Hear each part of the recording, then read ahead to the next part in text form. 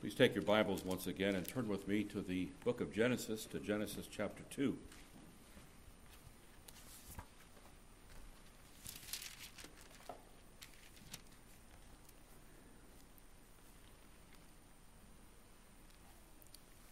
We come to the end of Genesis chapter 2 this morning. We're going to actually preach more than one sermon on the verses that I'm going to be opening up this morning, I should say. But I want to back up and also read verses that we considered in our last sermon from Genesis chapter 2. Please follow along as I read, beginning with verse 18. And the Lord God said, "It is not good that man should be alone. I will make him a helper comparable to him." Out of the ground the Lord God formed every beast of the field and every bird of the air, and brought them to Adam to see what he would call them. And whatever Adam called each living creature, that was its name. So Adam gave names to all cattle, to all the birds of the air, and to every beast of the field.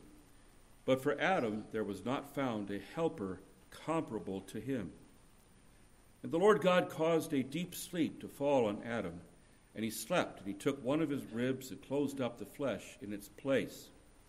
And then the rib which the Lord God had taken from the man he made into a woman, and he brought her to the man. Adam said, "This is now bone of my bones and flesh of my flesh. She shall be called woman, because she was taken out of man. Therefore a man shall leave his father and mother and be joined to his wife, and they shall become one flesh.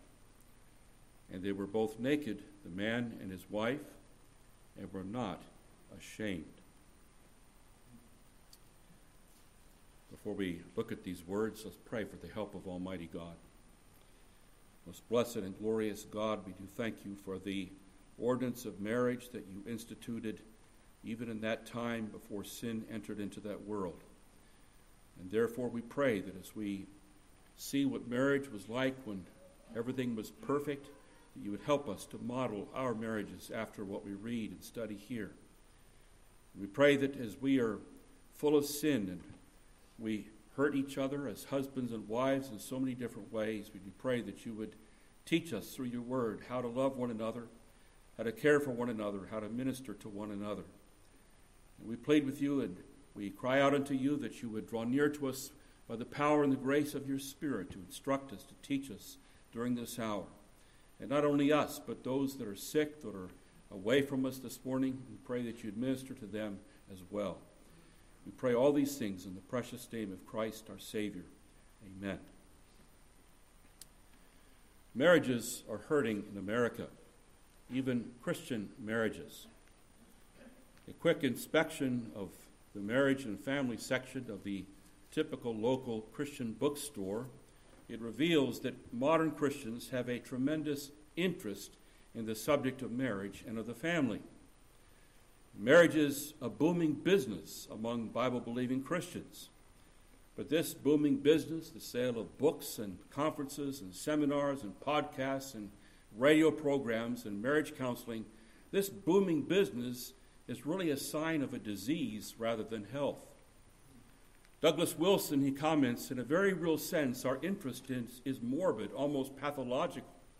We are like a terminal cancer patient fervently researching alternative treatments, hoping against hope that something can be done. Desperate for happiness in our relationships and discontented with what God has given us, we are imploring the experts to show us the way out. Well, nothing reveals the tragic state of marriage in our country more than the troubling number of prominent pastors whose wives have left them. I'm not going to give names because I have no desire to tear down any brother in Christ. But to give you the picture, I want to just give you a sample of one famous preacher, most of whom you have heard. You've heard him perhaps on radio or perhaps seen him on television.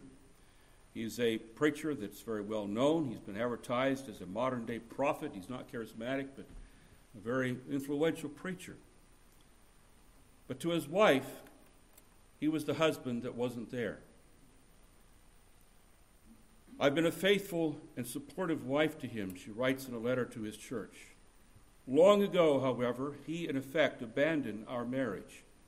He chose his priorities, and I have not been one of them. Well, like most men that wind up in divorce courts, I'm sure that early on, this preacher, he never thought it would have happened to him. And yet, sometime before his divorce, he stated publicly, if my wife divorces me, I would resign immediately. But after his wife divorced him, he continued as a Christian superstar. Well, I don't have the heart to go over other details of the story.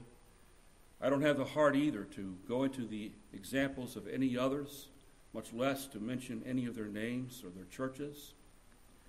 But in all too many cases, it's not just that a wife leaves a pastor, but it's a pastor sometimes, in different cases, that he gets tired of the wife he has, and yet he's a preacher, so he leaves her. And yet he goes on preaching. And in citing these instances, I don't want you to get the impression that there's no such thing as an innocent man whose spouse leaves him. I don't want to imply that there's never a place for a man to get back in the ministry, a faithful man who's faithful to his wife, and yet he humbly confesses there were ways in which he was not the kind of husband that he ought to have been. But I'm simply saying this: we have a problem. If prominent pastors have failed to be the kind of examples that they should be in this area, the same problem exists in other homes. And for years, many in our society have been questioning even whether marriage is something that's worth trying at all. People have been asking, is it realistic and right to enforce a 50-year contract on a 20-year-old couple? A sign hanging in a jewelry store window, I think it says it all. We rent wedding rings. And in a survey done by Pew Research Center a few years back, nearly 4 in 10 respondents said that marriage has become obsolete as an institution in America. But if the world has already surrendered on this issue, we must not surrender on this issue. And you and I, we have the Scriptures. We have the Holy Spirit to help us. We have directives. We have a Savior that redeems us. And there are few subjects that the Bible has more instructive and more help than on this subject, the subject of marriage. The Bible reveals its origin, its sacred intimacies, its holy joys, its wonderful purposes. It speaks of marriage as a union of the highest order, the most exalted, inviolable of all earthly relationships. It even goes so far as to compare marriage to the relationship between Christ and the church. And even the way the Bible introduces this subject is exceedingly helpful. At the end of Genesis chapter 2, we have the account of the first wedding. This account is preceded by an account of the first woman, which was the subject of our study in our last sermon in this series. And because the first account, the account of the first woman, prepares the way for the account of the first marriage, I want to just review a little bit where we were as we went through those verses earlier on. The account begins with Adam's need for a counterpart in verses 18 to 20. And in these verses, we learn about Adam's incompleteness without a woman. And we also learn of the gracious heart of God in responding to that need. And in verse 18, it is God's observation. He sees a need. He says it's not good for the man to be alone. And then he resolves to do something about it. I will make him a helper comparable to him, he says.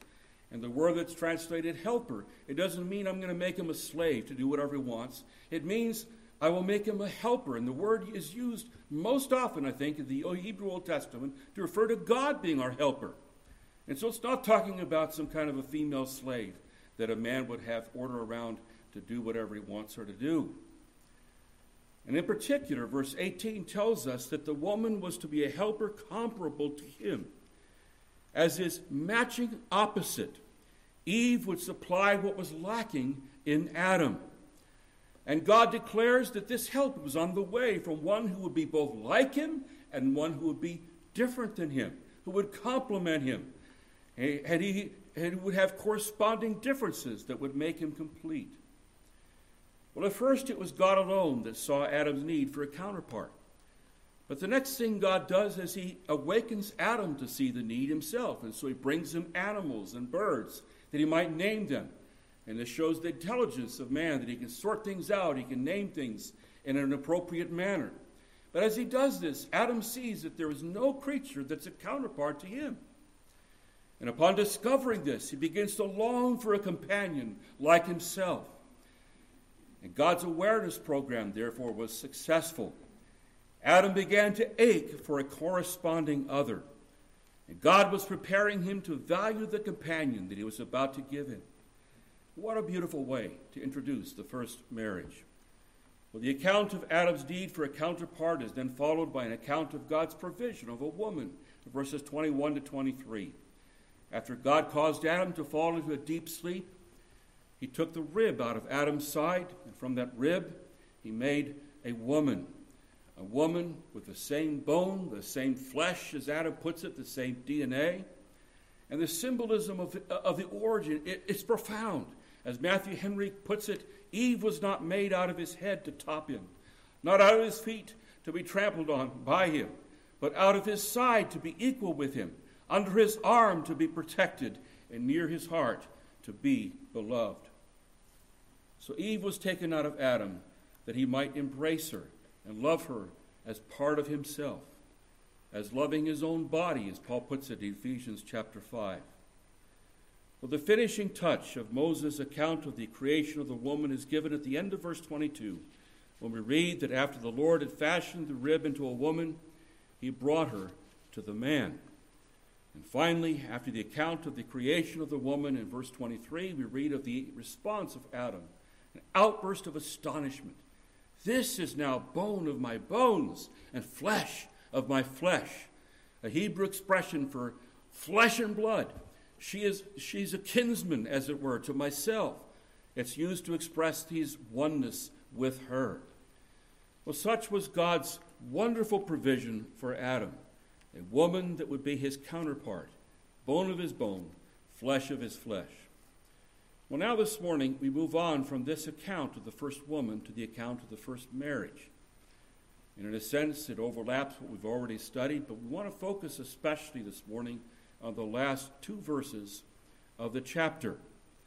And as we read this account of the first marriage, let's remember this has the sanction of God himself. The cathedral in which this wedding took place is in the Garden of Eden. The clear blue sky is its canopy. The angels are its witnesses. God is the Father that gives away the bride. And he brings the bride to the man. And not only does he give the bride away, he officiates at the wedding. Attending angels, they're witnesses. And the morning stars, they sang together. And all the sons of God shouted for joy. This was the best wedding that ever happened, humanly speaking. Well, what we have studied so far is actually not only the account of the first woman, but also the account of the first marriage. And what we have now in these final two verses, which is our text this morning, is actually Moses' inspired comment on what has already taken place. It interprets what took place on the previous verses. Let's read again verses 24 and 25. Therefore a man shall leave his father and mother and be joined to his wife, and they shall become one flesh. And they were both naked, the man and his wife, and were not ashamed.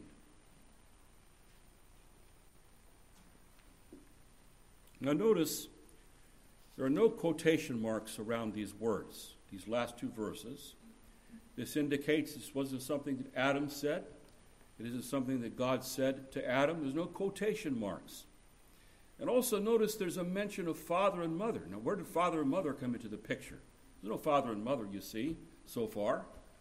It obviously indicates Moses giving an interpretation that would, as it were, anticipate the future, when there would be fathers and mothers. And there would be a relationship between fathers and mothers, and the giving away of a bride and the like. And so this is God's inspired comment that he gives through his servant Moses, who wrote the book of Genesis. And apparently, these were words that were given by God as an expression of God's intention about marriage, as a guideline for all time. And this fact is reinforced by the fact that in Matthew chapter 19 and verse 5, Jesus quotes these words as the very word of God. And he quotes them as applicable in every age. Marriage is a creation ordinance. It wasn't something just given to the Jews that would be temporary for Israel. This was given to all mankind as an ordinance throughout history until the end of time. And contrary to modern thinking, as long as the earth shall last, marriage shall never be obsolete. Only in the new heavens, only in the new earth, only in the resurrection will the sons of God neither marry nor be given in marriage, our Savior has taught us. Now, theologians, they call this passage a passage of primary reference. In other words, it is a foundational passage on which the rest of the Bible builds the doctrine of marriage. Now, if we want to grasp God's viewpoint about marriage, an understanding of these words, therefore, is essential. Now, as far as I know, there is only one statement about marriage that is included 4 times in the Bible. And it's this statement here that we have at the end of Genesis chapter 2. It's here in Genesis 2, and then 3 other times in the New Testament where it is quoted.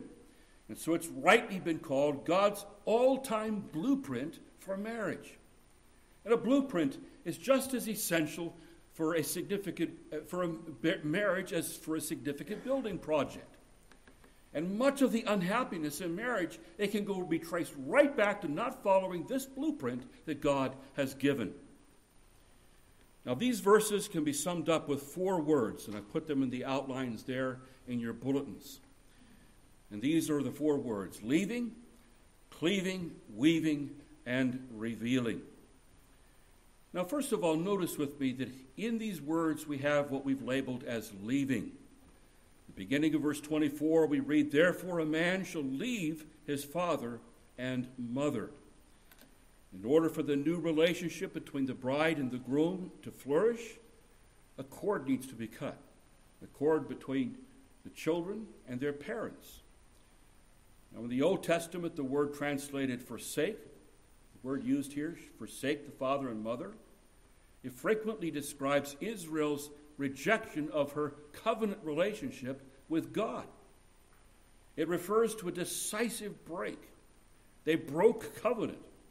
And special stress is made here on the husband leaving his parents.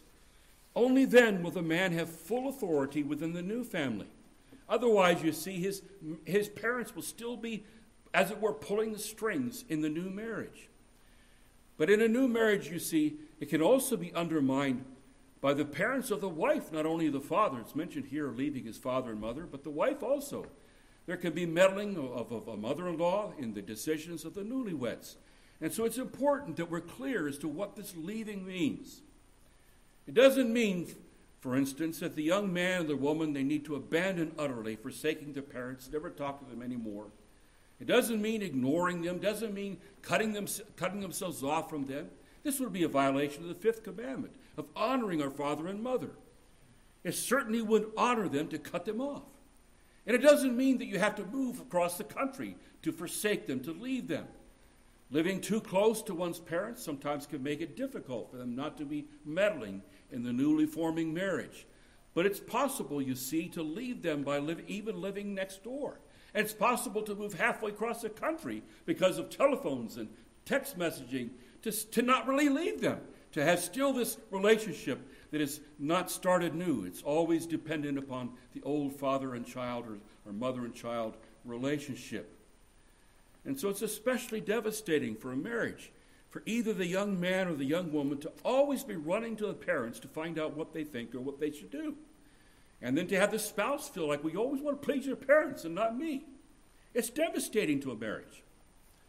Now, leaving your parents, it means that your relationship with them, therefore, it has to be radically changed. It means breaking the parent-child bond.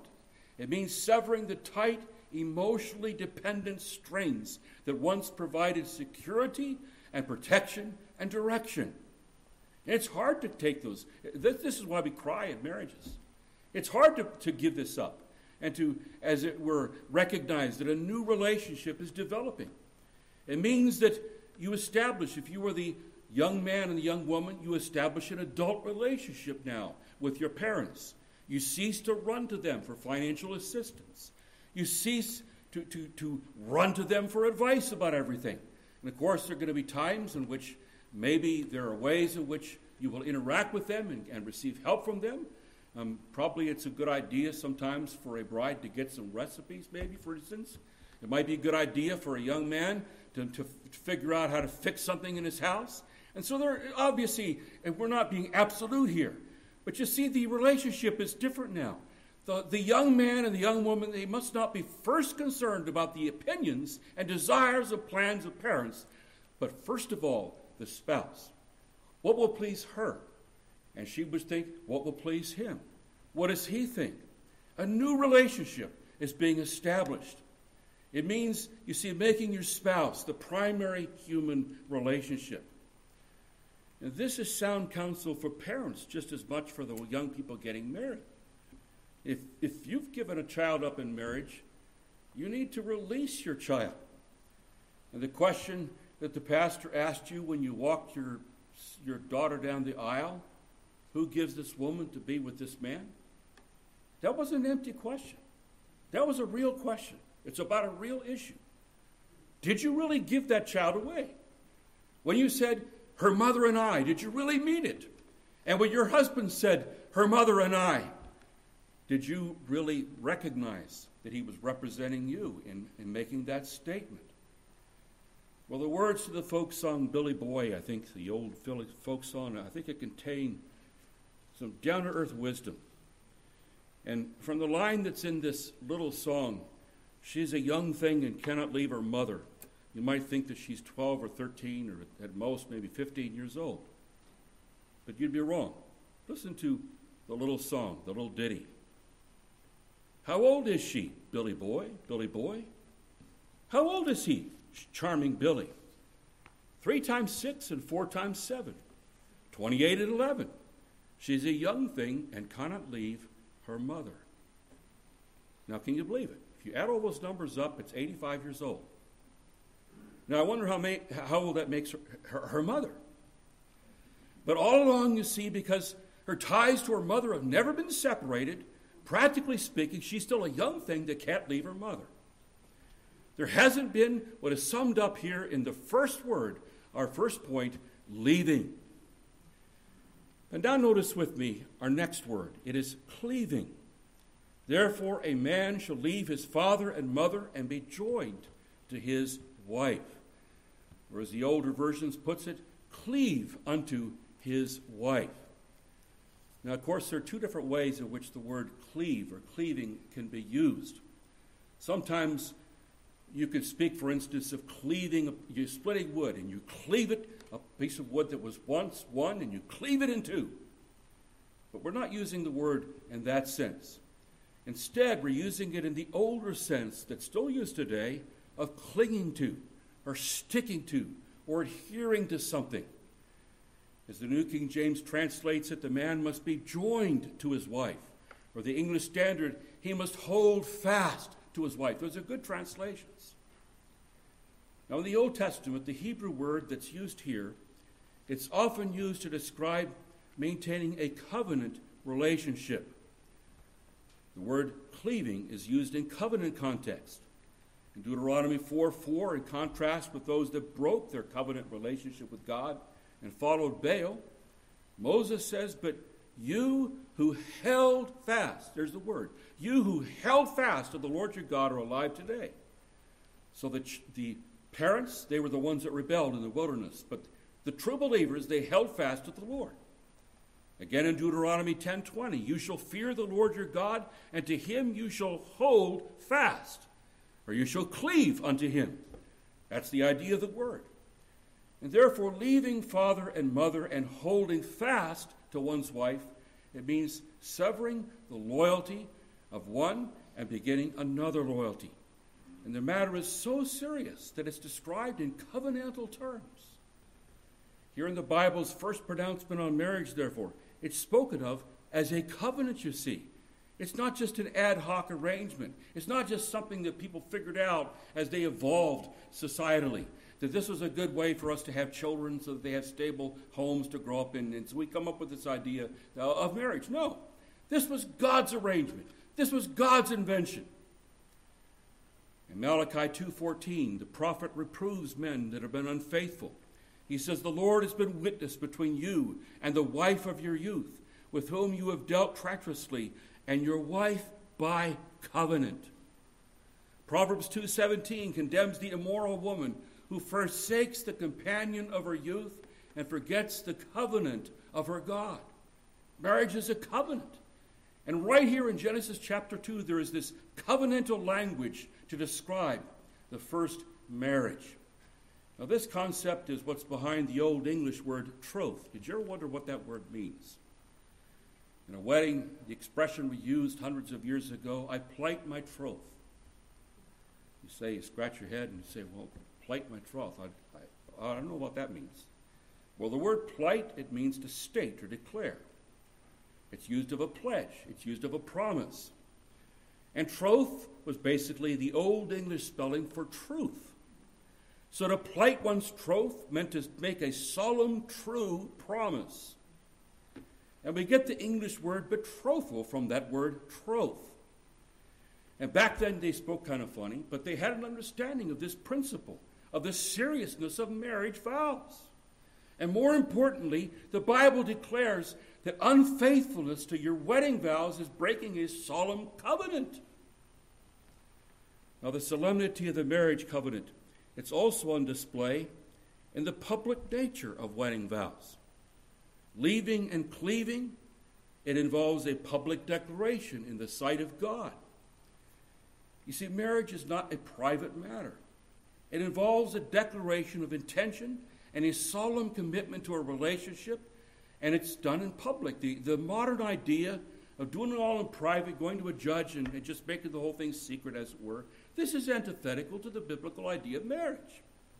Christian marriage involves a public covenant commitment before God. The people see it, the church sees it, the family sees it, the state sees it. This is the arrangement.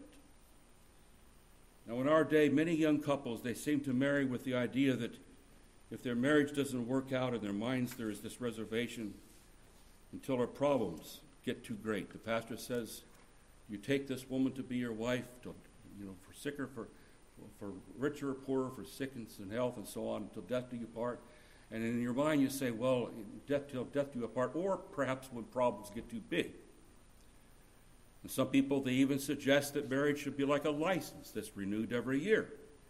And if it doesn't work out, you just don't renew the license. But this is entirely contrary to God's purpose. From the very beginning of creation, God makes it plain that He designed marriage to be permanent. So permanent that it's a solemn covenant. Now, when two people get married, they make a solemn vow that they will be faithful to each other regardless of what happens. Wayne Mack, in his wonderful little workbook on developing deep unity in marriage, he says this: the wife promises that she will be faithful even if the husband is afflicted with bulges, baldness, bunions, and bifocals. Boy, he's getting personal there. A little bit too much reality there. But those changes happen. Even if he loses his health, his wealth, his job, his charm, even if somebody more exciting comes along. And on the other hand, the husband promises to be faithful even if his wife loses her youthful beauty, even if she's not so neat and tidy, even if she nags at him, even if she doesn't satisfy his sexual desires, even if she spends money foolishly, even if she burns his pancakes, even if she isn't so much fun anymore, if she doesn't do much more because she's kind of falling apart. And if all those things are happening, you see, or some of them, you still love her and you still stick beside her because the real person is inside and you love that real person and you're devoted to that person. Well, so far, we've seen that marriage involves leaving and cleaving. or clinging to, or being joined to. But then in the third place is the word weaving. And this is expressed in the words at the end of verse 24.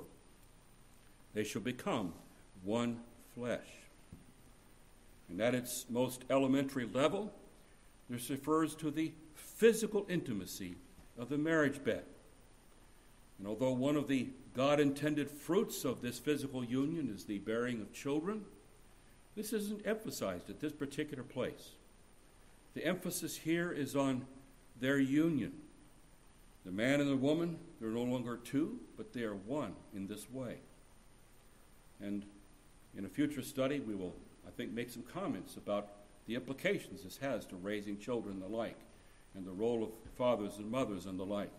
But at this point, the children are not in the picture.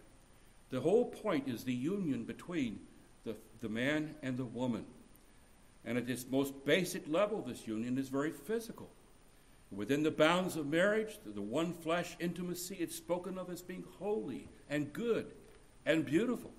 And outside those boundaries, it's ugly, it's degrading, it's sinful.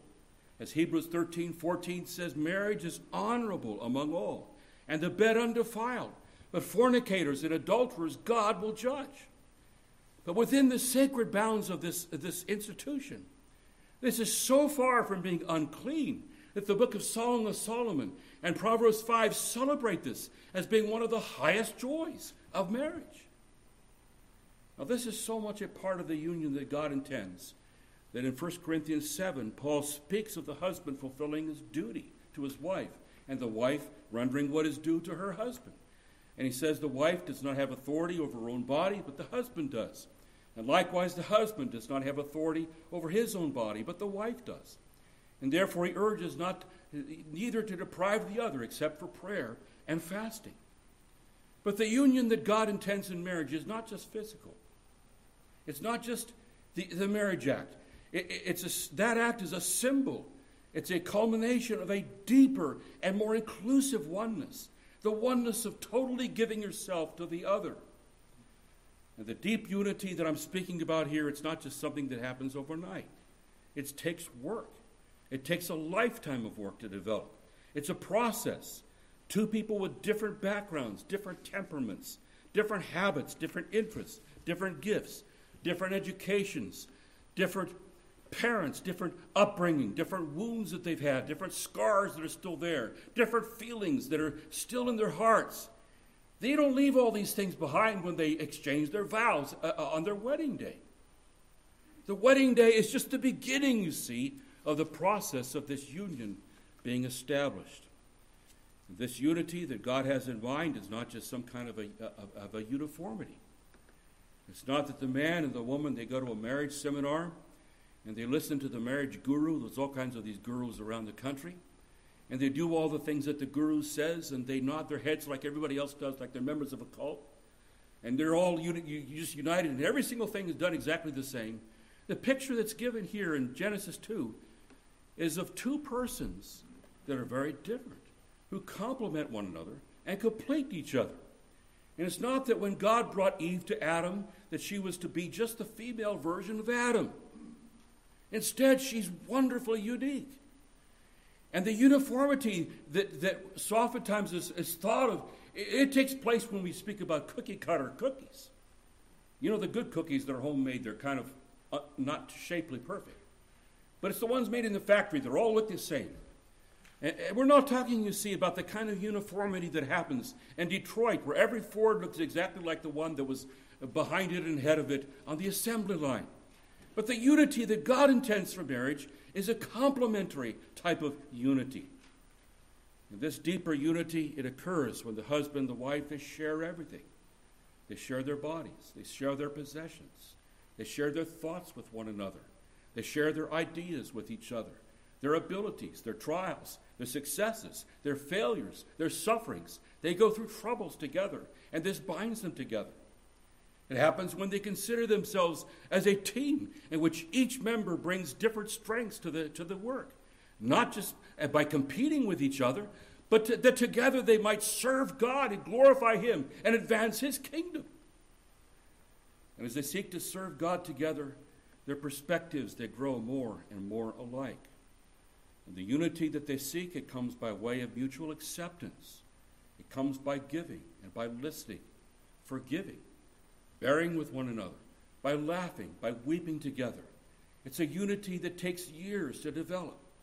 And it comes about as the husband and wife, they seek to overcome communication barriers. It comes about more and more as they cultivate the kind of love that is described in 1 Corinthians chapter 13, that is a love that's patient, a love that's kind, and so forth. It's a unity that occurs when more and more each one surrenders his or her selfish inclinations for the sake of the other. As Peter Marshall wonderfully describes it, marriage is not a federation of two sovereign states. It is a union, domestic, social, spiritual, physical. It is a fusion of two hearts, the union of two lives, the coming together of two tributaries, which after being joined in marriage will flow in the same channel, in the same direction, carrying the same burdens of responsibility and obligation. This is what God has in mind, what we've summed up under this word of weaving, this being joined together, this being establishing this union together. And this brings us to the fourth element of marriage that's mentioned in Genesis chapter 2. And we've seen that marriage, as God designed it, it includes leaving and cleaving and weaving. And now in the fourth place, it includes revealing. And so we read in verse 25, and they were both naked, the man and his wife, and were not ashamed. This is a remarkable statement. Time is getting away from us, so I'm not going to be able to dwell upon this point because I want to make some practical points before we wrap things up. But this is the climax of the account of the first marriage. It's worth our attention. God says here through Moses that they were both naked, yet they felt no shame before each other. Now the word that's translated ashamed expresses the idea of confusion and embarrassment that you have when something you didn't want to have discovered gets discovered. That's what it describes. It's the opposite of trusting somebody that they will know everything. It indicates complete trust in one another. And of course the word naked, it indicates that in the complete state of innocence, they didn't need clothes. But the deeper significance is this: there was total transparency between them. They weren't hiding things from one another. The unity they enjoyed, it was a oneness in which there was no secrets, no hidden thoughts, no hidden feelings, no hidden acts. They're naked before each other, spiritually as well as physically. There's no hidden sins, no embarrassing deeds, no fears. There was complete openness and transparency between them. I think it's hard to conceive of anything that could describe the perfect oneness and unity of that first marriage better than this. Well, perhaps we can have time in another sermon to go over that some further. But what I want to do is I want to mention a few things by way of practical implications. And what I want to do is take one or two more sermons to flesh some of this out in a very practical way, because we haven't preached about marriage in quite a while here in the church. And so we've come to this passage. I think it's foundational. Our churches are built on good marriages, and so we want to spend a little time upon this subject. And the first thing I want to say by way of practical implication this morning is that marriage has been designed by God. It's just a basic point. When you're tempted to get disillusioned with your marriage, and maybe even with marriage altogether, remember this: it wasn't a human invention. It wasn't a social custom that gradually prevailed. And of course, there are special customs, there are special ceremonies in different cultures. Different wedding ceremonies differ from one another. But the essence was here at the very beginning. And before sin entered the world, in the perfect pre-fall bliss of Eden, God instituted this blessed institution. This is a basic fact that we need to recognize. And he did this before the institutions of the state, the institutions of the church. God instituted this ordinance, this institution first. He saw it was not good for the man to be alone, and there was a need for companionship. And the one thing that was necessary to make Eden perfect was a woman that would complete and complement the man. And so God made her. He led her to that first man. He conducted the first wedding. And what he did on that occasion, it sets a precedent for all time. Just one of the three passages I mentioned to you that quote this in the New Testament is Matthew chapter 19, verses 4 through 6. And I want to read those verses. You can turn there if you wish. It's the occasion when the Pharisees that were always trying to trip Jesus up, they came and they asked Jesus whether it's lawful to divorce a wife for just any reason. There were different views about whether you could divorce a woman for burning your pancakes, or did it have to be more serious than that? So there were different schools of thought on that. So they wanted to get Jesus' thoughts on the matter. And he answered and said to them, verse 4, "Have you not read that he who made them at the beginning made them male and female, and said, for this reason a man shall leave his father and mother and be joined to his wife, and the two shall become one flesh. So then they are no longer two, but one flesh. Therefore what God has joined together, let not man separate." And those are words that Jesus adds by way of interpretation of the book of Genesis. Now Jesus appeals to what God did in the garden to establish the point that marriage was ordained of God. And human beings, they don't have the right to change it according to their desires. You Pharisees, you want to change everything with these divorce debates. But this wasn't the way God set it up to begin with. This is what Jesus is saying to them. The idea that marriage is just a human invention, it leaves the door open, you see, to suppose that at some point it might become obsolete. And it suggests that we could just change this institution to fit modern times. We're more advanced and more tolerant in our day. We don't think so primitively and so hard and kind of ogreish like they did back then. We got better ways to think about it, so we could just change this whole thing. No, my friends. God instituted it in a state of perfection. We have no right to say, well, it's perfectly understandable that some people will just want to live together for a while and not get married. We don't have a right to change it to that. And we can't just make up the roles of men and women within the marriage.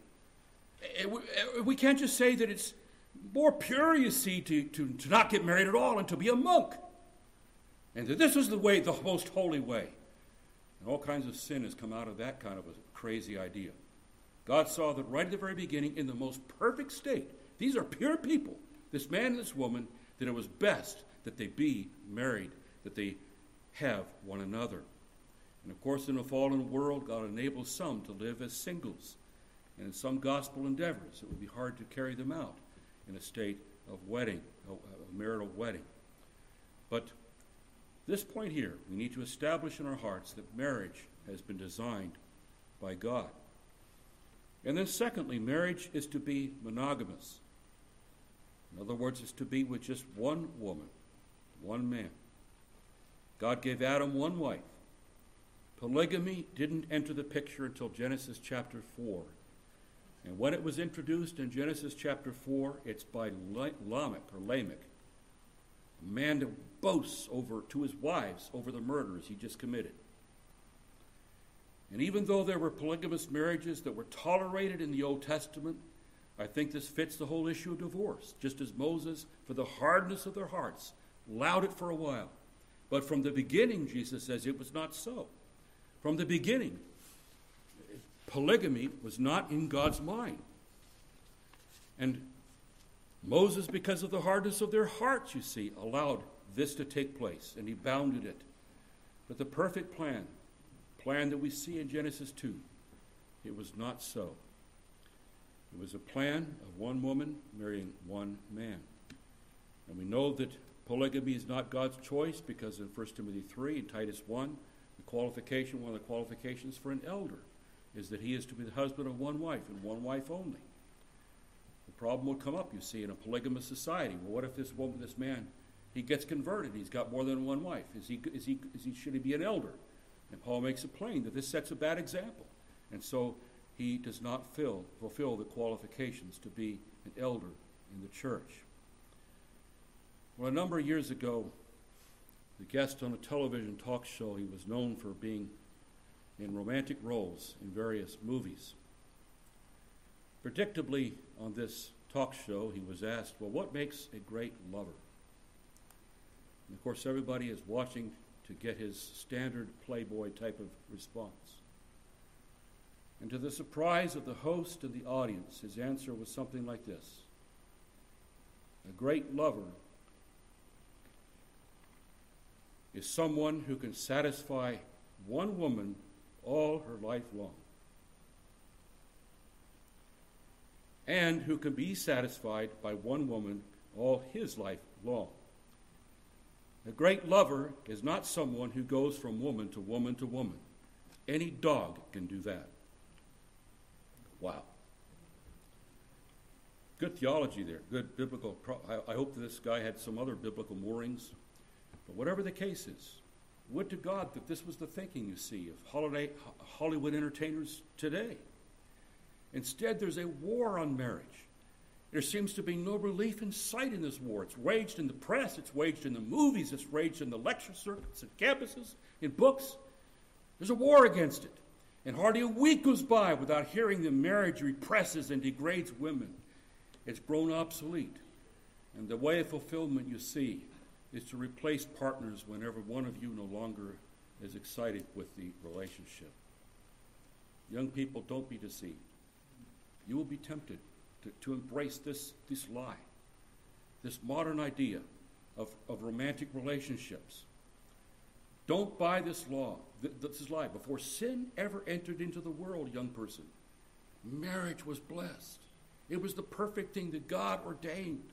It's after sin entered the world that everything got messed up and marriages became hard. But it's still God's plan. And dear brother, dear sister, Satan will tempt you into thinking that you've been trapped in a bad marriage. And you're never going to get out of this bad marriage. And therefore you got to try something different. It's a lie, my sister. It's a lie, dear brother. Don't buy his lie. Mark it down. Satan's deception would lead you to untold sorrow.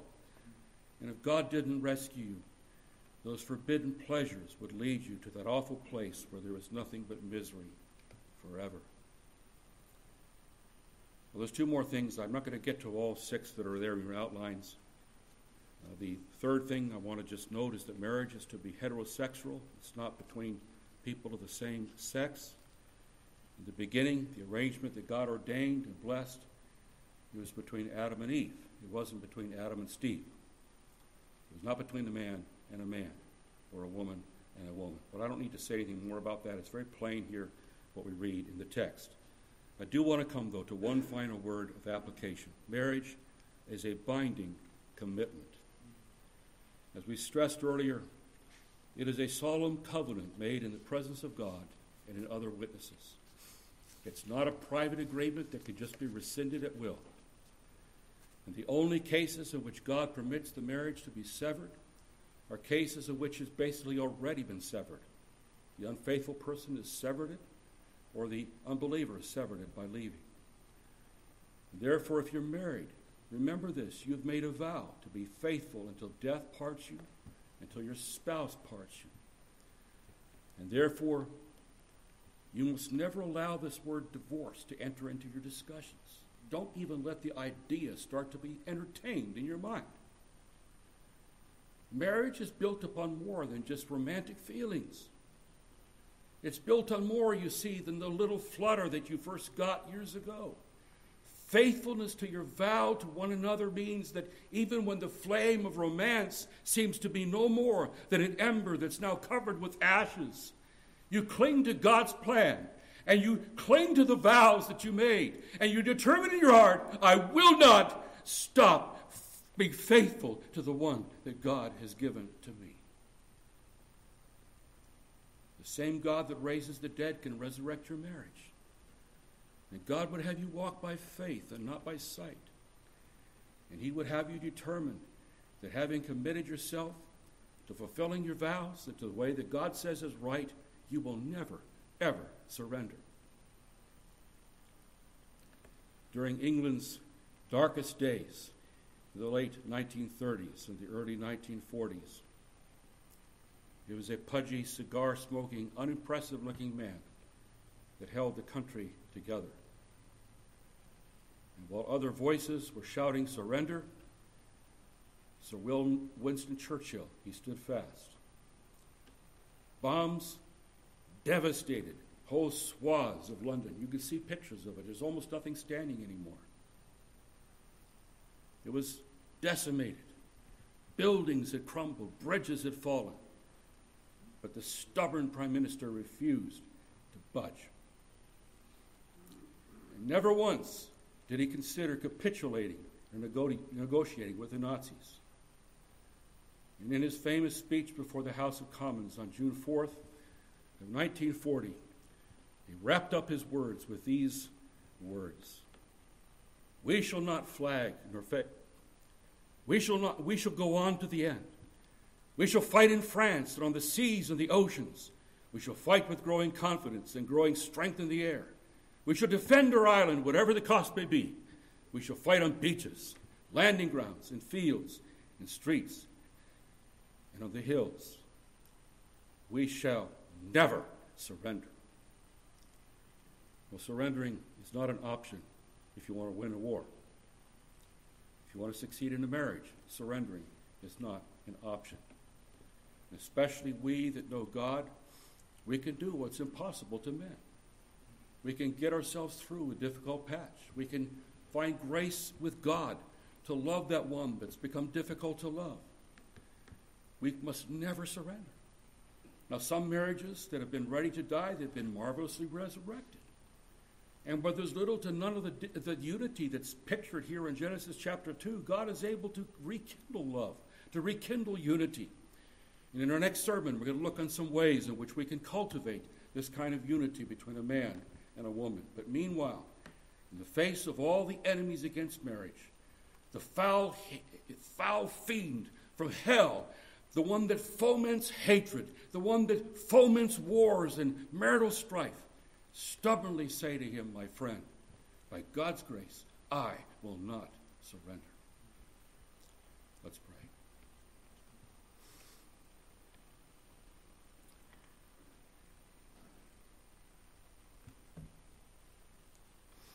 Father, we confess that all too often our flesh wants the easy way out when we have difficulties that we confront.